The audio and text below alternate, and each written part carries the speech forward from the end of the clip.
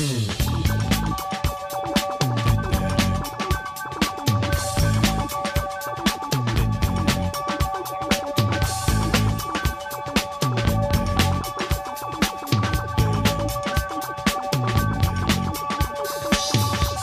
find yourself living in a shotgun shack, and you may find yourself in another part of the world, and you may find yourself behind the wheel of a large automobile, and you may find yourself in a beautiful house with a beautiful wife, and you may ask yourself, well, how did I get here? Letting the days go by, let the water hold me down. Letting the days go by, water flowing underground into the blue again. After the money's gone, once in a lifetime, water flowing underground. Hey, how's it going, everybody? This is Chris. Welcome to the 4th episode of X Lapsed here at the Chris and Reggie channel. Before we get into it, just want to thank everyone who's been with me for this little project. I've been having a lot of fun doing this and trying to get get my legs under me in this brave new X world here. And from the feedback I've been receiving, a lot of folks are enjoying it, and I can't even begin to tell you what that means to me. That means a whole heck of a lot. That you'd stick with me on this sort of a project, which is a little bit different from what I usually do here. My usual programs are usually the comics are like secondary almost to a more gushy and blustery slice of life story that I nebulously tie to a comic book. So this has been a different experience for me. It's been a lot of fun, and it's been a whole lot less emotionally draining. When I do those other shows, I sometimes come out of them feeling like I just gotten a mental and emotional shiatsu massage, Where here it's more about the material, and it's quicker. It doesn't take so much of a running start. But one more time, I want to thank everyone for hanging out with this little project here. Talking about new comics really isn't something that I do very often. It's certainly not something I've done by myself very often. So, thank you. Thank you for hanging out. Today, we're going to be looking at Powers of X number 2. Now, this is the first of 2 Powers of X issues we're going to be doing in a row here over the next few episodes, or a couple of episodes. So we'll just hop right on into it. Powers of X number 2, October 2019 cover date. Story is called We Are Together, You and I. Written by Jonathan Hickman, art by R.B. Silva and Adriano De Benedetto. That's the word, Benedetto. Colors, Marty Gracia. Letters, VC's Clayton Cowles. I wonder what happened to Comicraft. I feel like every X-Men comic I read back in the 90s and into the 2000s was always Comicraft somebody. Design, Tom Sutton. Edits, Annalise Bisa, Jordan White, and C.B. Sobolski. This is a $5 book, $4.99 USD. Hit the racks on August 14th, 2019. Now, this one has a less cool cover than the issue of House of X we discussed last episode, but it's a cover. We hop in here, and we're looking at a time, an era here, X to the Zeroth, which we know as X-Men Year 1. And we see Xavier and Moira arriving on Island M, which is Magneto's sanctuary base of operations located in the Bermuda Triangle. Now, Professor X is here to try and make Magneto an offer he, probably shouldn't refuse. We get some really nice, back and forth between Charles and Magneto here. It's very contentious, but you can see that they have similar goals. They don't trust one another, and they're even a little bit dismissive of one another. I really, really like this dynamic. But underneath it all, I think they realize that they may need each other to enact their disparate goals here. So they do, in fact, decide to put their differences aside for the betterment of mutants everywhere. But first, it's worth noting that Magneto does get a head full of Moira's uncanny lives here. So in these memories, he can see his many, many failures. And We get allusions to the trial of Magneto that happened in Uncanny X-Men 200. We also see a scene of Magneto standing before a Sentinel.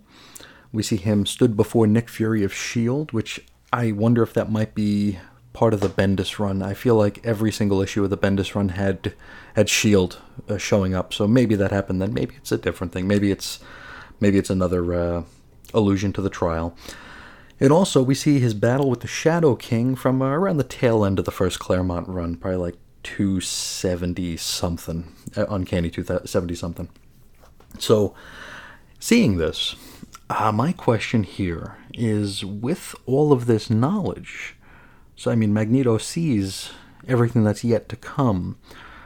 Now, will these events occur just as they did where we read them in continuity, or are these going to be just like relegated to alternate timelines that didn't come to pass? I really don't know how I feel about this. Last episode we talked a little bit about how in any sort of continuity-laced sort of a serial, there are inconvenient bits of history, that maybe a writer of today might not appreciate having happened, or may not want to have to deal with, may not want the baggage from. And we also talked about how easy it is nowadays just to wipe the slate clean via, whatever sort of a device. And, yesterday or last episode, we also talked a lot about the rules of comic storytelling, my own perception of rules here, because in reality, there's no such thing as rules, but the way I see it, I mean, if you're gonna write or create for a shared universe sort of a thing that has buckets and buckets and buckets of continuity, I think it's to the betterment of the property, the franchise, the whatever, to play the ball where it lie.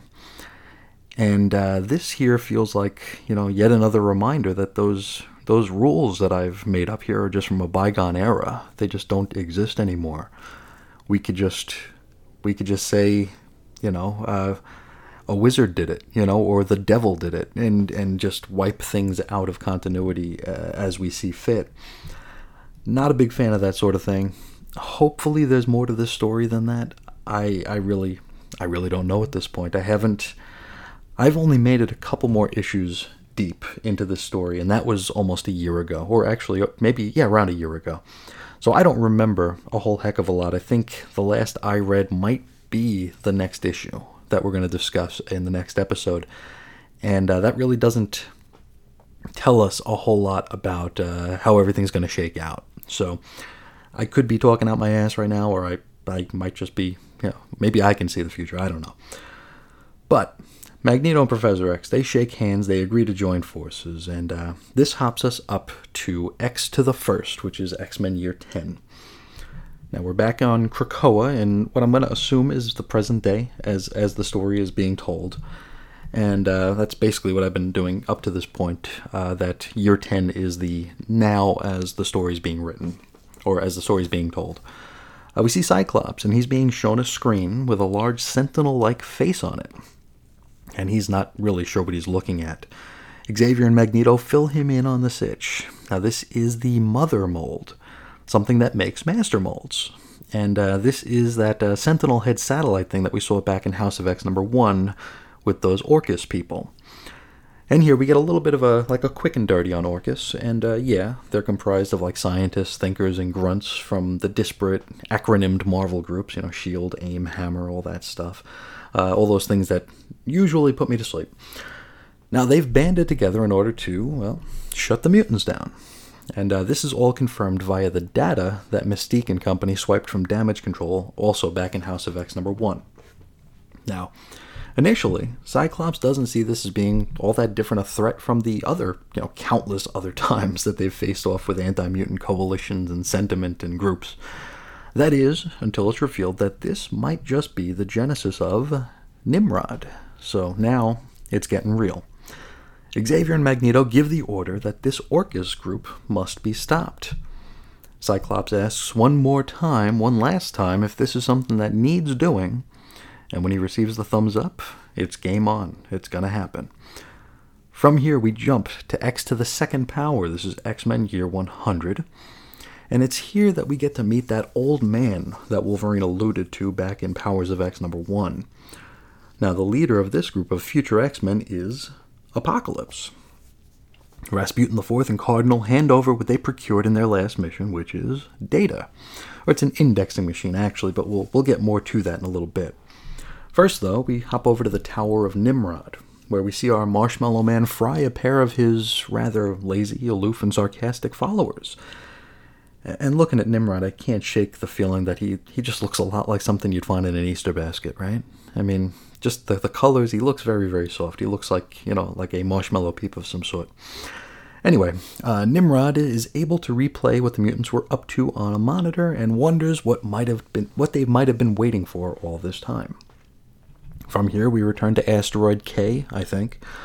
Swamp Thing, which is really Krakoa in the body of, quote, a mutant who could communicate with anything, so I'm going to assume Doug Ramsey, is attempting to decrypt the data or indexer to deduce the location of Nimrod.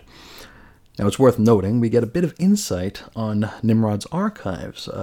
Apparently, everything that happens, every action, every behavior is recorded, which makes it rather difficult to winnow your search results down to anything that's, usable. The example they give here is pretty cool. They say, even if they knew a particular day for which to search, the results would yield billions of actions. And I think that's pretty interesting food for thought. And it kind of makes you wonder where we might be headed, like in the real world. I mean, there are people on social media right this moment who are letting the world know they have to use the restroom. They talk every time they have to go to the bathroom, they take a picture of every plate of food they eat. We're becoming this archival species here where everything is logged and everything is seen. It's interesting. I might just be reading too much into it, like I tend to do. Now, Wolverine reminds the team that this is going to be a difficult mission without Percival, who we learn had the ability to make them invisible to machines. Now, Apocalypse ain't shaken in the slightest, you see, as he's decided that he will be leading his X-Men into battle, so he's not worried. From here, we get a 2-page info dealie on Nimbus, which we're going to learn a little bit more about right about now. But first, we hop to X to the third, or actually, in conjunction, we head to X to the third, which is, of course, X-Men Year 1000. We rejoin the Librarian and their Skeets-like buddy, and we find out, or I find out, maybe they mentioned it before and I just missed it, but Skeets is actually Nimrod the Greater. Okie dokie, I mean, they have very similar faces, or actually all he is a face. So Nimbus. Now, Nimbus is a collective intelligence which was converted from the gas giant planet Nibiru. According to our info page, Nimbus, quote, achieved world mind status 10 years after impact, and I tell you what, if I could sum up my preconception about Jonathan Hickman's writing in one sentence, that might be it. Achieved world mind status. High concept, no impact. And at this point, I'm kind of just glazing over. I have a hard enough time relating to these far-flung futures to begin with, and when we bring words like world mind into it, I'm done. Hopefully I'll come around to it, but this just feels like, just, I don't know, an attempt to show that your story is more than just a comic book story to me. And again, I might be projecting. Then, we're still in the year 1000, or 1000 years later, the Phalanx show up. And they have apparently eaten the world mind that was Nimbus, and they're here on Earth to answer the call of the Librarian. So when asked what the Librarian wanted, the Librarian says Ascension, which I can only assume is maybe being absorbed into the Phalanx Collective? I don't know. What follows are 3 more info pages, which, I mean, this is a $5 book, and, show, don't tell.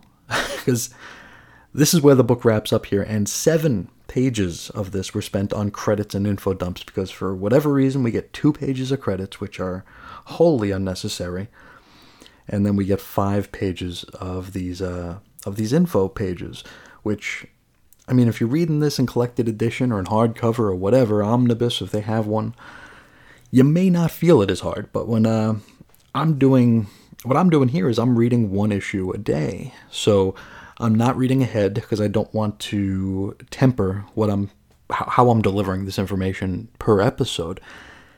And I tell you, these pages, there's too many of them. There's too many of them, and they are grating, and for the most part, they're incredibly dull. It takes me out of it. And again, this is a $5 book. So I didn't buy this at the time. I bought this, I mentioned during a Black Friday sale, where I got every single issue for $1. So it's hard for me to get too mad, but I couldn't imagine had I driven to the comic shop every Wednesday and paid at least $5 for this, because the first 2 issues were $6, and I don't know what the last couple of issues are. Those might be $6 as well. So that's a lot of money you're spending, and I don't know. I just feel like it does a little bit of a disservice to the weekly reader, only looking toward the future and collected editions, and which, I mean, that's a rant I can go off on for a very long time, and I won't, because it really doesn't have much of a place here. But that's the issue.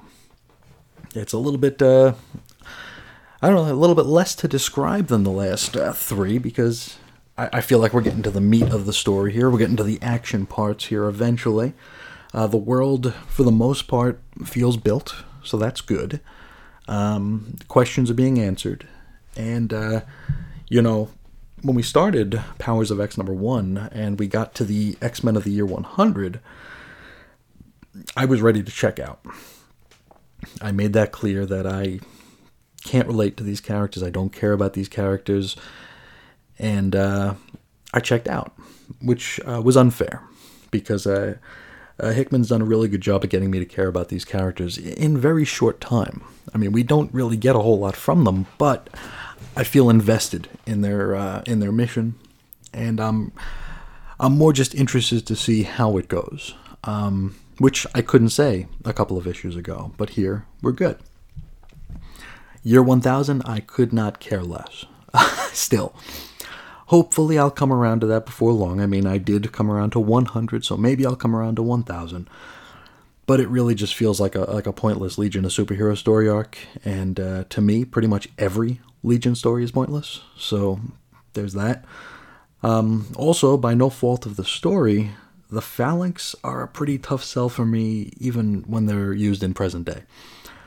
They're a concept that I feel only worked once, the first time, during the original Phalanx Covenant. Everything after that, the law of diminishing returns, they're just dull. And even thinking about it here, the Phalanx Covenant, when we shake all this out, that might not have ever even happened at this point, because who knows what timelines are going to work, what timelines are going to be real, what's going to be canon, what's going to be alternate. Who knows? It is what it is, I guess. We'll play with that as we continue along, and not worry too much about it until we get there. Where I felt this issue was strongest was the opening handful of pages, which take place in the present and the not-too-distant past. I'm still waiting for Moira to make an appearance in present day or year 10 or whatever, though I'm guessing that's a reveal we're probably going to have to build toward. I am really uncomfortable with the possibility that, in the old Marvel fashion, I'm going to learn that everything I ever knew about the X-Men was wrong. Right here we see a seminal X moment, like the trial of Magneto, which is now revealed to the man himself before it happens, which may make it not come to pass, or, for all I know, it might be the thing that makes it happen in this story. I couldn't tell you, or even if it's ever addressed again. Who knows? It might just be an Easter egg for those in the know. But I'm a little bit trepidatious about what this might mean for continuity going forward here. How many inconvenient bits of history are going to be, jettisoned from the canon? And I don't know, because I mentioned this either yesterday, that maybe it was the first episode, where we found out that the X-Men of the current day is year 10. And I feel like we have a whole lot of story to fit into 10 years.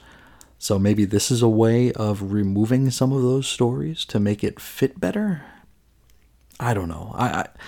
This just feels like I don't want to say a lazy device, because it's clever. But it's just another reminder that the rules don't apply anymore.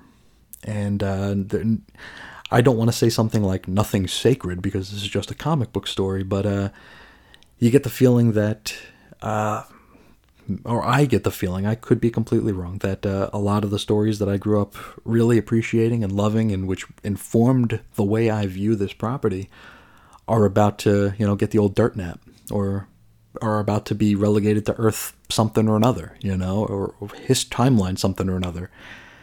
Not too sure how I feel about that. Actually, I'm kind of sure how I feel about that, but I'm trying to reserve judgment. Because for all I know, in 8 episodes from now, I could be hooting and hollering that this is the greatest thing ever to happen to the X-Men. So I reserve the right to be absolutely wrong. Now, on the other hand, it was great seeing Cyclops, as a good guy again. It feels like the Marvel Brain Trust spent the last decade reportedly kicking this character in the crotch. He was more or less made into like the poster child for everything that people who don't like about the X-Men don't like about the X-Men, I feel like, and this is me projecting again, I feel like the people who were writing X-Men didn't like Cyclops. And just it took out like all their frustrations on him, made him just a loon. And they also gave him that awful X-cowl, which thankfully is gone. He's back to looking more like himself. I do prefer the Jim Lee design from X-Men #1, and also the Portasio tail end of X Factor run where he had his hair showing. That's my favorite look of Cyclops. So maybe one of these days we'll get back there. But I think getting rid of the X-cowl is definitely a step in the right direction, and I'm happy to see it. And I'm happy to see him as, not being depicted as a crazy person, which, last I read, he was, waging war with the Inhumans, and I killed Professor X during the Avengers vs. X-Men event. It was not a good time to be a Cyclops fan. Cyclops is my favorite guy. He's my favorite X-Man, I guess. And it's been a real rough road for fans of that character. Let's talk about Apocalypse. Apocalypse as a good guy. It's kind of weird, but not completely out of character. I remember during the Executioner song, which was very, very early in my fandom, we got this more multi-layered shade of gray sort of Apocalypse where, he was kind of in it for himself. He wasn't inherently good or evil, so he would side with the X-Men in certain situations. He would go against them in others. I guess I can kind of dig that. Now, I've read a couple of the Dawn of X books as they were coming out early on in the launch, and I was pretty surprised at the outset to see Apocalypse as part of, I want to say Excalibur. It might be the Excalibur series that he was a part of, because I think it was like him, Rogue, Gambit, and Psylocke as Captain Britain, I think. It's been about a year since I've read it, so I could be mistaken, and I'm not sure if the team was ever called Excalibur. I didn't get far enough in it.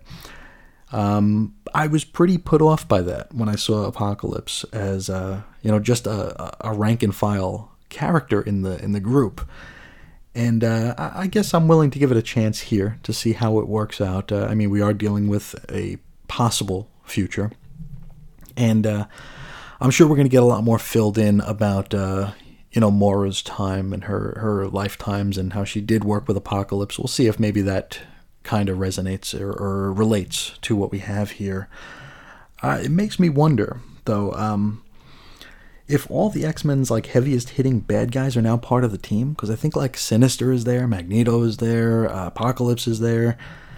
Who's going to be left to fight? Are we going to get new characters? Are we going to get new villains? Probably not. They don't do that anymore. is this just going to be, is Hickman just going to introduce some like nebulous and terribly dull antlered aliens like during the Avengers run? I mean, I don't know. We'll see how that goes. I avoid solicits. I avoid spoilers. I don't read reviews. I make very limited visits to the Marvel Wiki because I'm afraid of spoilers. I feel like reviews nowadays they're basically just synopsises with the date October 10th at the bottom, which is to say 10 out of 10. So I really don't visit review sites all that much anymore because I want to read these things and I want to give everybody my fresh impression of them without tempering of a review. So that's pretty much where we're at with our fourth chapter here. We're a third of the way through the Hoxpox deal, and so far so good. I have a few reservations that I've, expanded on here, but I'm coming out of this so far, a third of the way in, thinking we're looking at a net positive. I'm looking forward to seeing where this goes. We still have a long way to go on this year 1000 thing, because I really don't care about it. I would like to see less info pages, but I don't think that's going to happen. And I guess we'll just take it one chapter at a time, and we'll see how this goes. I look forward to hearing from you all. Actually, while I have you, one thing I'd like to ask is to folks who were reading the X-Men before this run started, which I want to say that was probably that Age of X-Man thing. I think, maybe not, I don't know. Were there any hints that we were going in this new direction inside the story? Or when you picked up House of X #1, was it just as much of a shock to the system to you as it was to me, being a lapsed reader? I mean, were there any hints that we were going in this new direction, or did it just get sprung upon you, or sprung upon us? That's something I'd like to learn about. I'd like to figure that out, and if you know, and if this was something that was alluded to, or there was a lead up to it, please tell me what I need to read to see that, and I will procure those issues, and maybe add a little bit of a context to what I'm reading here. And if not, then I guess we're all in the same boat, or we're all in the same boat, and we'll see how it all rolls out. But I think that's all I got for right now. I want to thank you all again for hanging out and allowing me to kind of just run off at the mouth here into your ears. If you want to discuss these stories with me, you can reach out. I'm at Ace Comics on Twitter or weirdcomicshistory@gmail.com. And I think right now I'll cut out and I'll let you get on with the rest of your day. So till next time, I will talk to you again real soon. See ya.